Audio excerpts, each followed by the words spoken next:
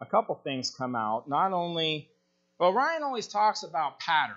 That the Old Testament, the Hebrews, they believe in this pattern that something happens in real life and it kind of demonstrates God's purpose all the way to modern time. And Ryan talked about that a few times about the idea of the pattern. And on a personal level, verse 6, Abraham believed the Lord and he credited to him unto righteousness. And that we know that theme is carried all the way to the New Testament today, that we don't bring anything to this covenant, like in this case, God put Abraham into a deep sleep. He couldn't bring anything to the table. It was a one-way covenant, but what we bring is our faith.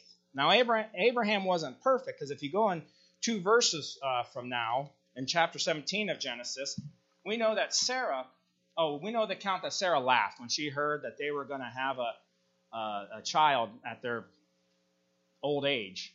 But Abraham laughed too, and I guess I never really thought about that, but it says Abraham fell face down after God told him he was going to have a son. Abraham fell down and laughed and said to himself, will a son be born to a man that is 100 years old? Will Sarah bear a child at 90 years? And Abraham said to God, if only Ishmael might live under your blessing. So Abraham wasn't perfect. His faith had a little chink in the armor as well. But then, of course, we all know the account. Later on, they have Isaac, right? The promised one that was going to be one of the forefathers. And Abraham had to take him up, right, to Mount Moriah and sacrifice him. And that faith, all of us can put ourselves in that position, that an incredible amount of faith. We know Abraham took 3 days to get to Mount Moriah. He went up there, he was ready to kill Isaac, and we know the story. The Lord stopped Abraham from killing his son. And that's what faith looks like.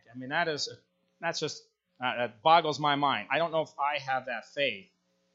But one thing I do love about the Holy Spirit is I always wondered what was going through Abraham's mind at the time. If he was taking his only son from Sarah to sacrifice him. And the Holy Spirit in the book of Hebrews tells us, and I love this passage, tells us what Abraham was going through. So Hebrews chapter 11, it's the faith chapter. We all know, very familiar scripture. And if you start on verse 8, it says, by faith, this is Hebrews 11, by faith, Abraham, when he called to go to a place, whoops, that's not right. I didn't highlight it. By faith, Abraham, when God tested him, offered Isaac as a sacrifice, who had embraced the promises, was about to sacrifice his one and only son, even though God had said to him, it is through Isaac your offspring will be reckoned. And this is what's impressive. Abraham reasoned that God could even raise the dead, and so in a manner of speaking, he did receive Isaac back from death. That Abraham trusted the promises, knew that, okay, if I kill this son, even though in history, up to this point of Abraham, God at least never recorded that he even rose anyone from the dead. This would have been the first account. And Abraham said, God has the problem, not me. If I kill my son, God has a serious problem because he promised that to us. And I think that's impressive. And that's why Abraham is the father of our faith, and why Paul uses him in Romans, and the pattern carries through the Old Testament. Well, we just got done with Habakkuk. In Habakkuk chapter 2, it says, the just shall live by faith. That ignited the Martin Luther and the Protestant movement, and through Romans. And Paul was inspired also by Habakkuk, that the just shall live by faith. And it's that faith of Abraham that we bring that same faith to the table. So when we take communion, it's our faith. That's the only thing we bring to the table for this one-way covenant through our salvation. So with that, let us give thanks. Dear Father, as we take of the cup and take of the bread, that this is in remembrance of your salvation that started 4,000 years ago. And you revealed yourself through the centuries leading up to Jesus Christ, who died on that cross, conquered the grave 3 days later, that through this we, by faith, can approach your throne boldly. And when we leave this earth, we know you're a God of promises. Like in Abraham, we've got to be like Abraham to believe in those promises. That through this, that we know once we die, we'll all meet in heaven someday. So we give your thanks and remembrance unto the cup and unto the wafer. We ask all these things in your Son's name. Amen.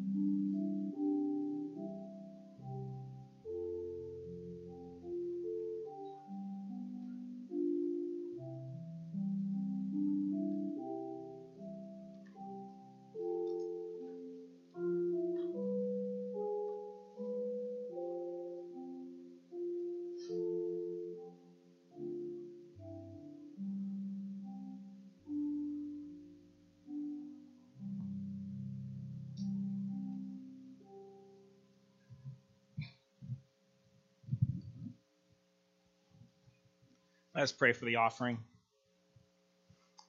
Dear Father, we just got done remembering your Son and his death, his resurrection, and therefore we're justified through that faith in that. And now we're also going to show an outward faith of giving of our personal gain, which ultimately comes from you as well. And we want to give back, and so we ask that each one that offers whatever they can, we ask you to bless each and every one that gives, and that our rewards are in heaven, that those treasures will be added to us in heaven. So we just want to be happy and cheerful givers. So just bless each individual here and also us as a collective group.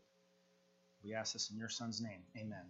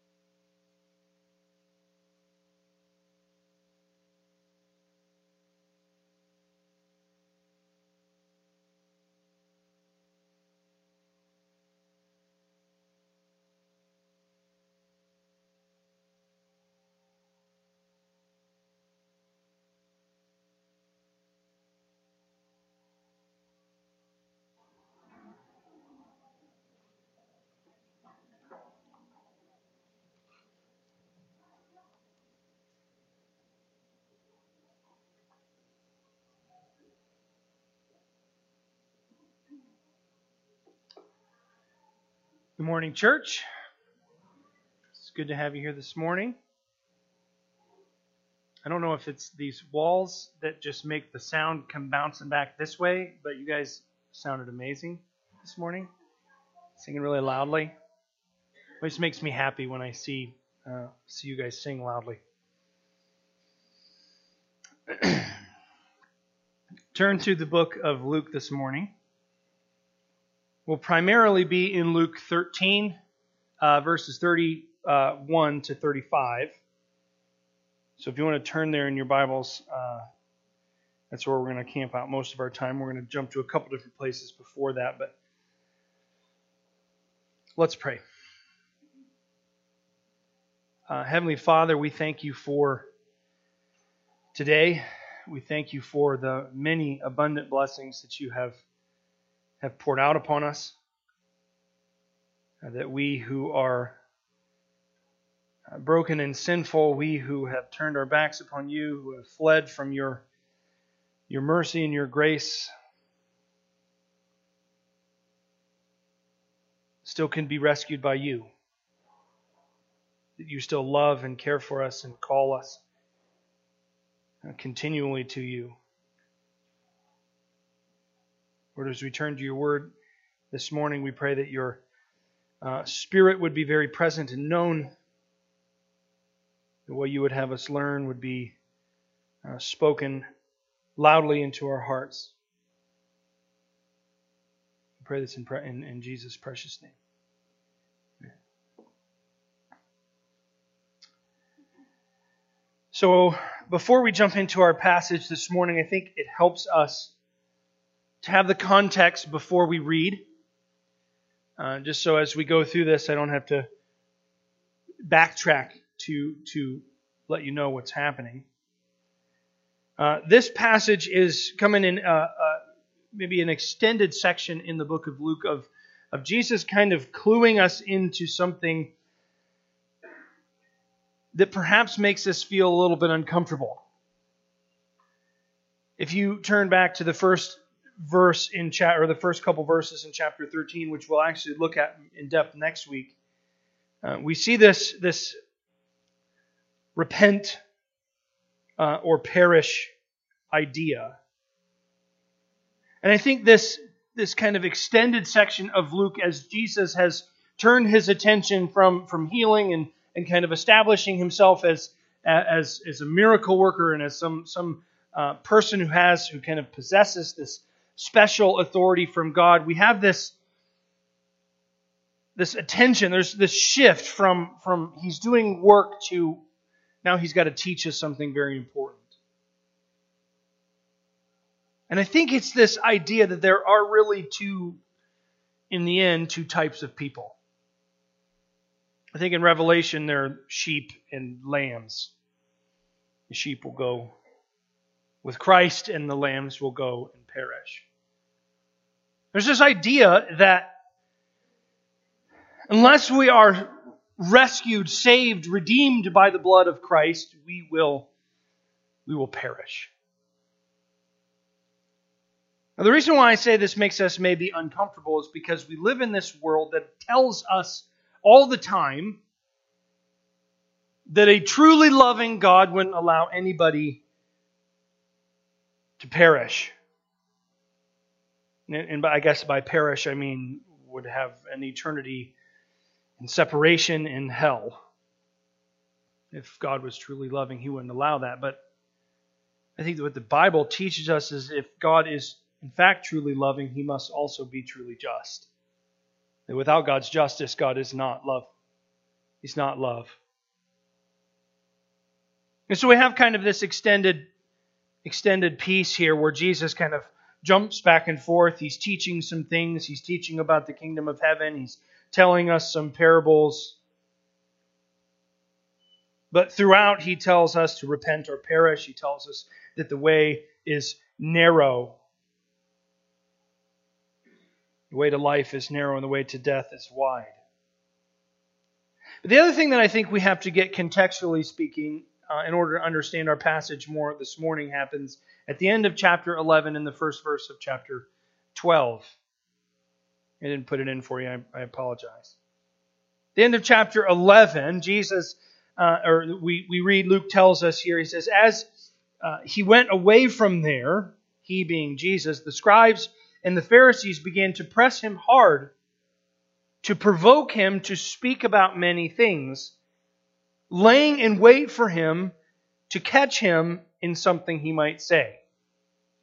They're trying to trap Jesus into saying something that would make people not like him anymore. The Pharisees have found themselves to not just hold differing opinions or differing viewpoints in Jesus, but to now stand in direct and purposed opposition to Christ. And then in the first part of chapter 12, the first verse of chapter 12, I think Jesus kind of responds here, and he says, in the meantime, when so many thousands of the people had gathered together that they were trampling one another, he began to say to his disciples, beware of the leaven of the Pharisees, which is hypocrisy. Essentially what Jesus is saying is don't listen to the Pharisees, because they're hypocrites. They might tell you to do good things, but their own actions aren't even the things that they're telling us to do. This is going to corrupt, and it's going to twist, and it's going to obscure, and it's going to move us away from the truth. So we can pretty safely say at this point that Jesus and the Pharisees are not on the same side from both people's perspective. The Pharisees, they don't like Jesus. They haven't quite gotten to the point where they're ready to kill Jesus. That doesn't actually happen until Jesus is at Jerusalem, basically. They just want him to be stopped somehow. And so they're plotting and they're scheming and they're trying to deceive him. A foolish endeavor, and Jesus recognizes that if he allows these people to come in and teach his followers, something bad is going to happen. They're going to lead people astray. So this kind of sets the stage for us. Jesus and the Pharisees, they're at opposition. They're in opposition to each other. And Jesus is trying to teach us that if we don't trust in his work, as Matt very, very wonderfully pointed out to us this morning, if we do not have faith in what he has done, we will perish. And so we pick up in chapter 13, verse 31. It says, at that very hour, some Pharisees came and said to him, him being Jesus, get away from here, for Herod wants to kill you. And he said to them, go and tell that fox, behold, I cast out demons and perform cures today and tomorrow, and the third day I finish my course. Nevertheless, I must go on my way today and tomorrow and the day following, for it cannot be that a prophet should perish away from Jerusalem. O Jerusalem, Jerusalem, that city that kills the prophets and stones those who are sent to it. How often would I have gathered your children together as a hen gathers her brood under her wings, and you were not willing. Behold, your house is forsaken. And I tell you, you will not see me until you say, blessed is he who comes in the name of the Lord. Again, Holy Spirit, we ask that your presence would be made known to us this morning in my way of teaching. In Jesus' name.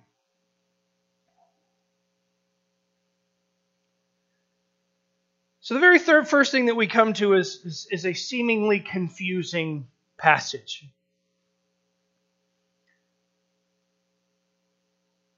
We know that Jesus and the Pharisees, they're in opposition, and now all of a sudden it seems like the Pharisees are trying to protect Jesus.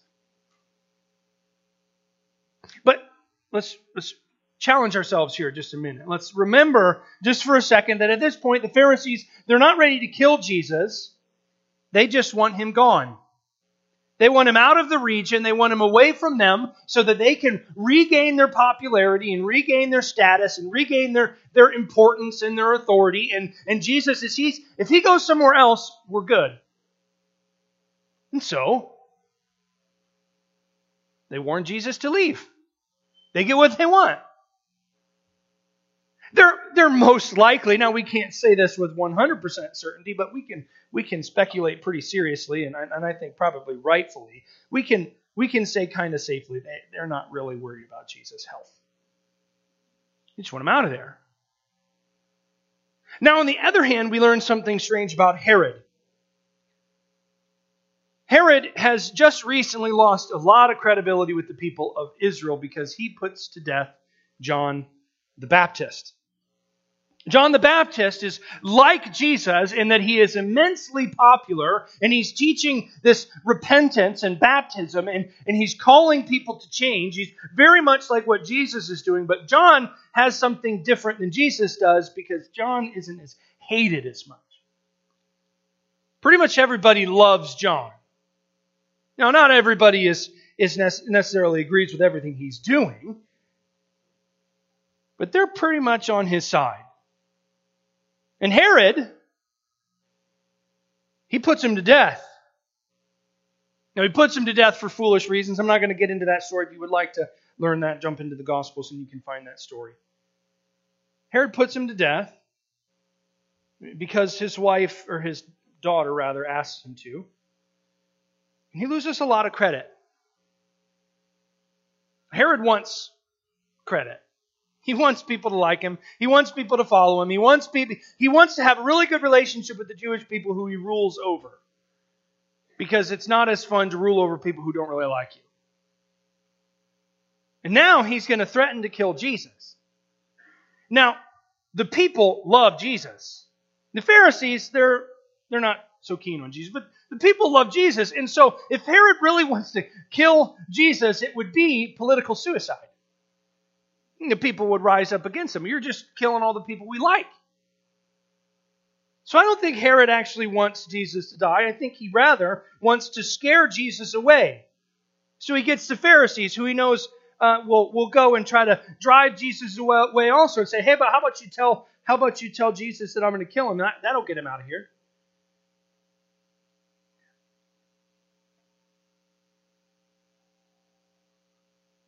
And then we have something very strange. This passage is fascinating. Really for one reason.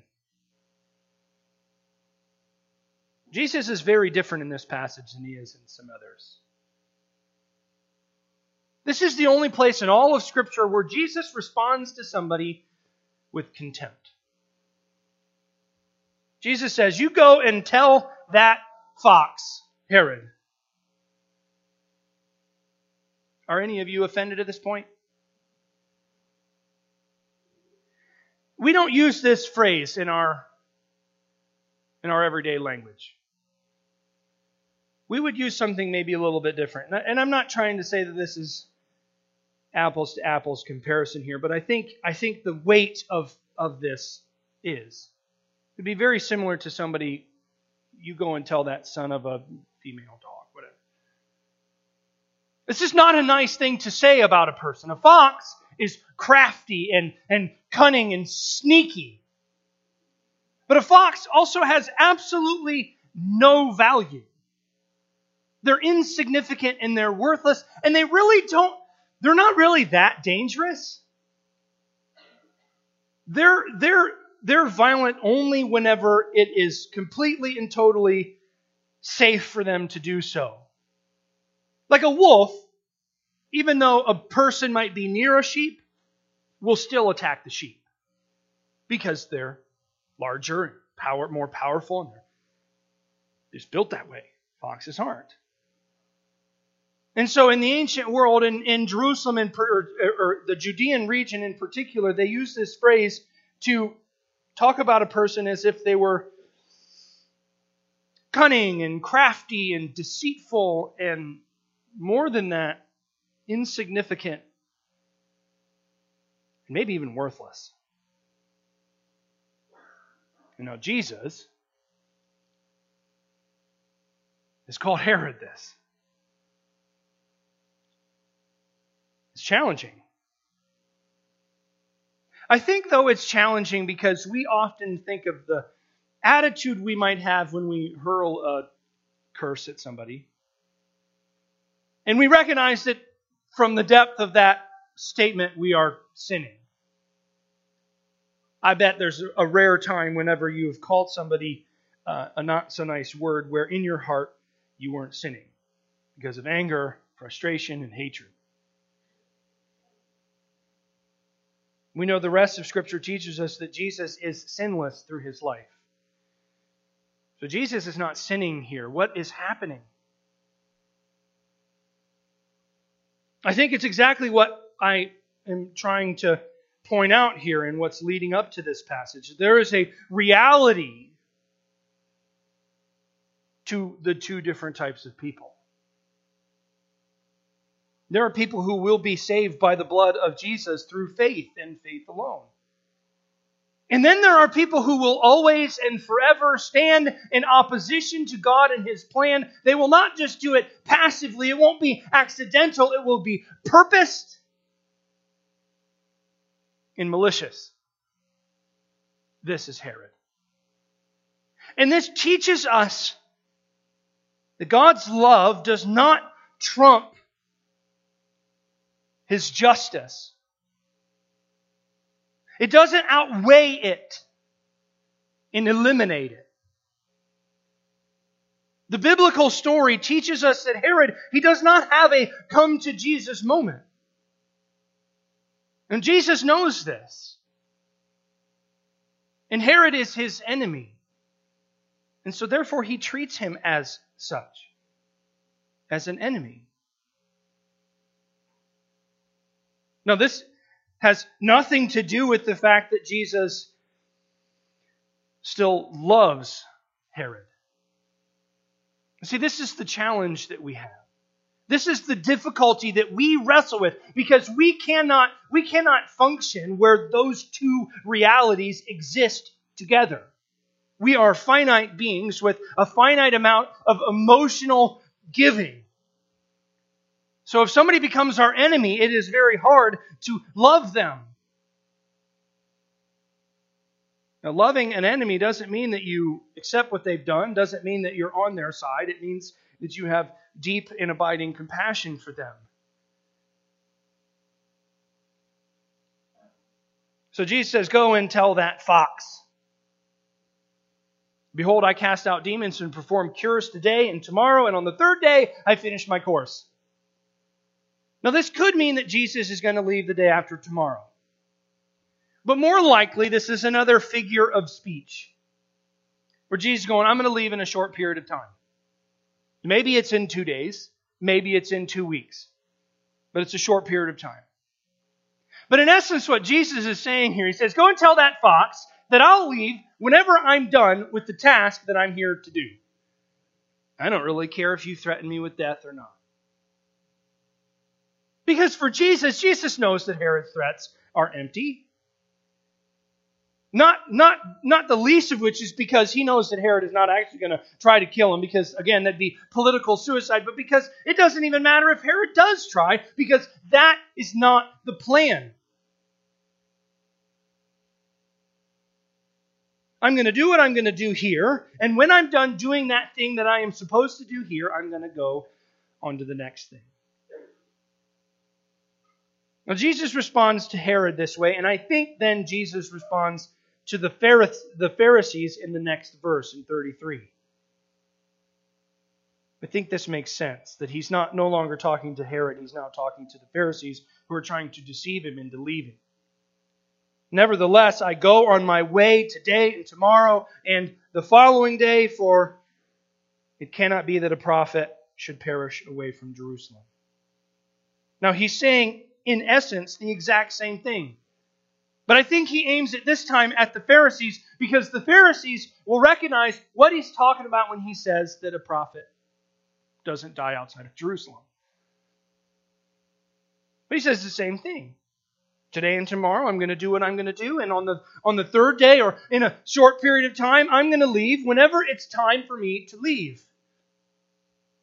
And oh, by the way, even if you want to take my life, you won't be able to. For it cannot be that a prophet should perish away from Jerusalem. This is a confusing phrasing.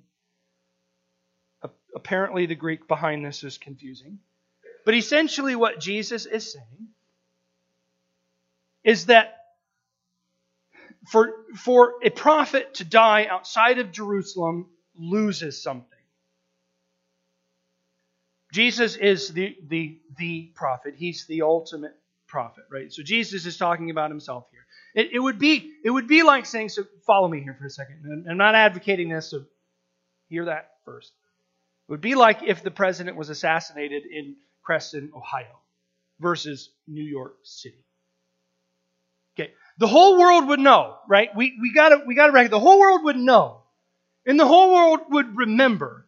But only the people of Creston, Ohio, would be reminded of that fact every single day, and it would have less of an impact if it happened in New York City, where every single day, 12 million people would be reminded of it? If they walked past the place that it happened. Jesus needs to die in Jerusalem, not just because it symbolizes the sacrificial lamb, not just because it's near to the temple, but also because it needs to have the greatest impact on all the world. What profit is it if a prophet should die away from Jerusalem? I think once again this is a subtle jab at the Pharisees' soon attempts to take Jesus' life. Now they don't know that that's what eventually is going to take place, but Jesus certainly does. He knows that when he goes to Jerusalem, he's going to die there. He's not saying, I'm not going to be put to death. Rather, he is saying, actually, I'm not going to be put to death here. I'm going to be put to death where it will truly and amazingly affect all of human history from this point forward forever.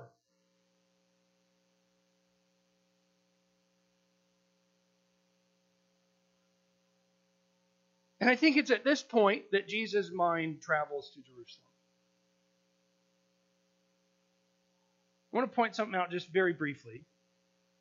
That verses 34 and 35 are the lament over Jerusalem. And Jesus, he's going to lament over Jerusalem. If you have a subtitle in your Bible, that's probably what it is, a lament over Jerusalem. If we would look at this same story or the same account here in the book of Matthew, it happens in a different place. Now, the reason why this is okay is because the Gospels are not written to be chronological. They're written to be theological. They're telling us something about God. They're telling us something about Christ Jesus. And at this point, in the progression that Luke is making here, talking about the way to heaven is narrow and the way to hell is wide, that if you don't repent, you will perish. He's in the midst of this. He wants to teach us something about what it means to follow after him. He has just given us the example of Herod, who is the enemy of God, who when Jesus is questioned by him in his trial, he simply ignores him. And the Pharisees who are deceived and are deceivers and who are in opposition to him as well, we have these enemies of God. These people, if nothing changes, who will certainly perish.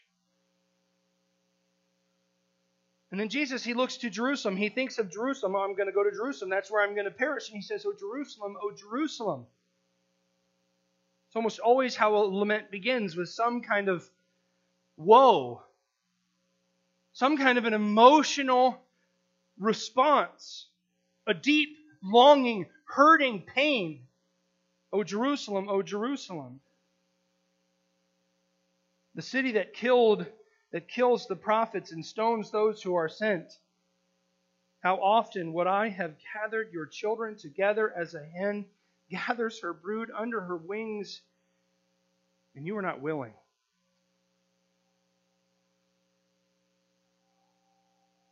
Jesus is the person of the Godhead. He's the representation of all things God manifest on this earth, Trinitarianly speaking. That's not the right word. And so all the times in the Old Testament when God is screaming to the people of Israel to just come and rest in me, and the people don't, this is what Jesus is talking about. For 1,500 years, I have been crying out to you to let me protect you, and you have turned and ran and spit on me.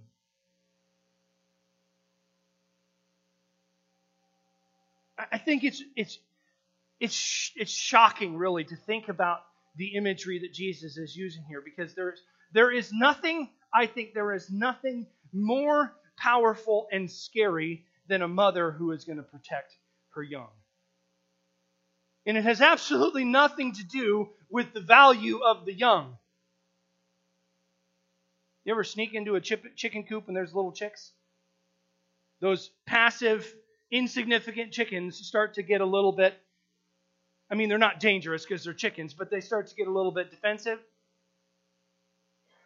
You ever been walking through the woods? We went to Gatlinburg, right?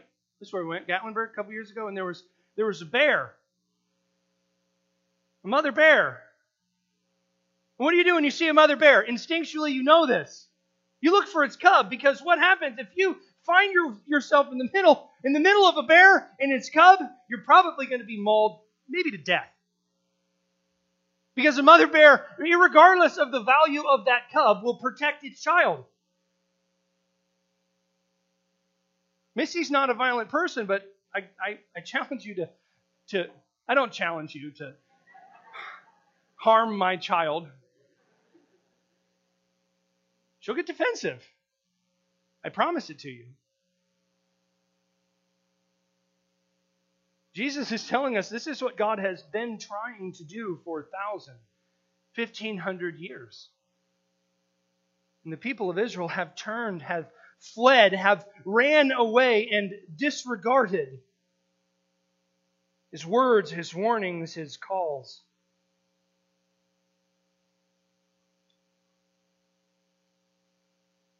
And so Jesus says, "Behold, your house is forsaken."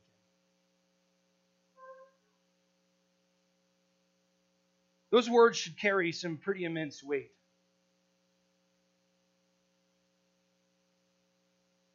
Your house is forsaken, and I tell you, you will not see me until you say, "Blessed is he who comes in the name of the Lord."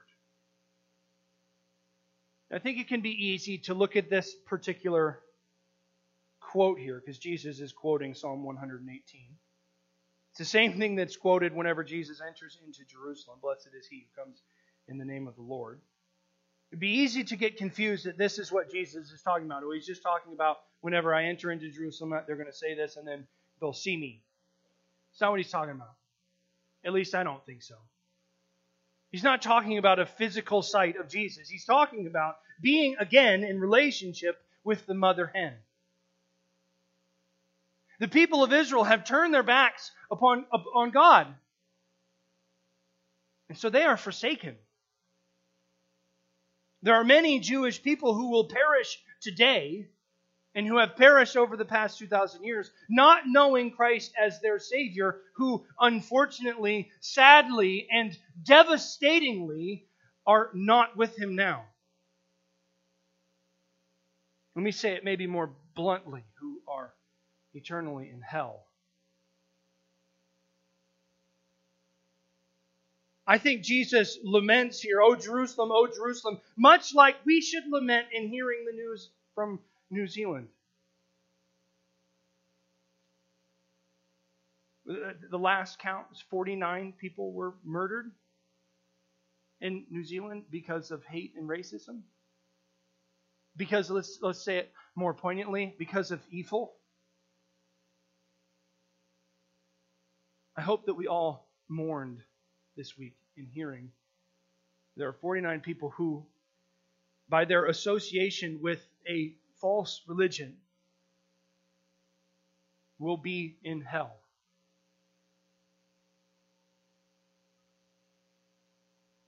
Our sin, our brokenness, is not temporary and insignificant. It's massive and eternal. There are many of us who are in this room who can say with the utmost confidence that they are saved by the blood of Jesus Christ. And to that we can all say a resounding amen. But there are also some in this room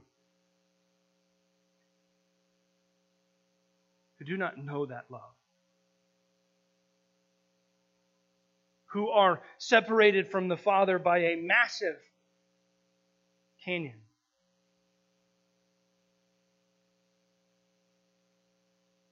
But I think there is hope in this passage. I think as we look at this, we have to remind ourselves of the massive weight of our sin. As we look at this, we can't be idle. Even those of us who call upon Christ as our Lord and Savior, who can say with confidence that I am saved by the blood of Christ, and who can stand confident and assured in that truth.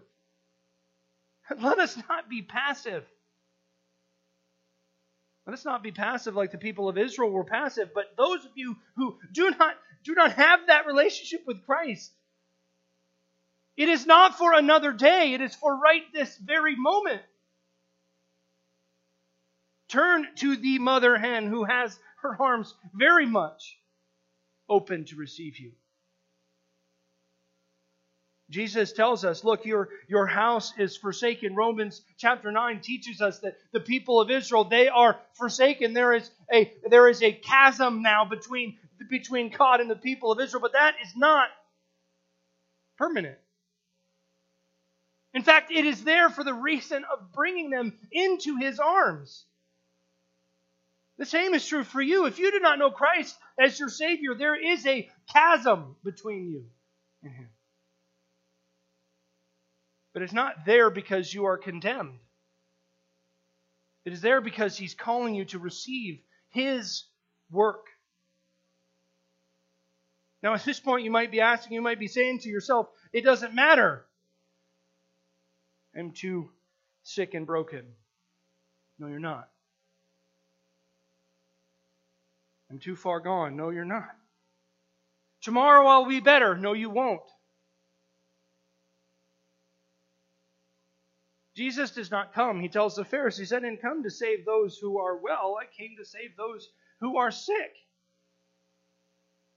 And I'm pretty confident that almost every single person in this room, probably every single person in this room, will tell you that even after they became followers of Christ, they still make mistake after mistake after mistake. They're not perfect yet. Nor do any of us think that we will be soon, unless we're called home soon. There are no more excuses. Place your trust in Him. And say with the rest of us, blessed is he who comes in the name of the Lord. For He is our Savior, today and always. Let's pray.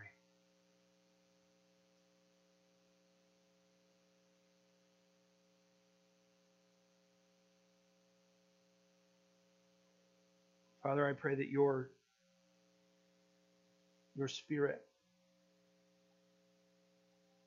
would convict us who already know you to be fervent.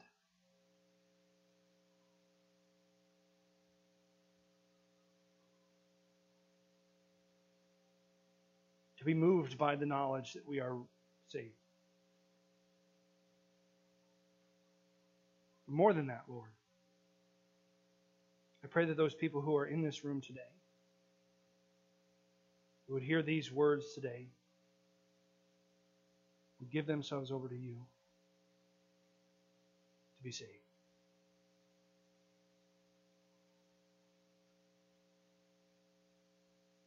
It's in your precious and holy Son, Jesus' name, we pray.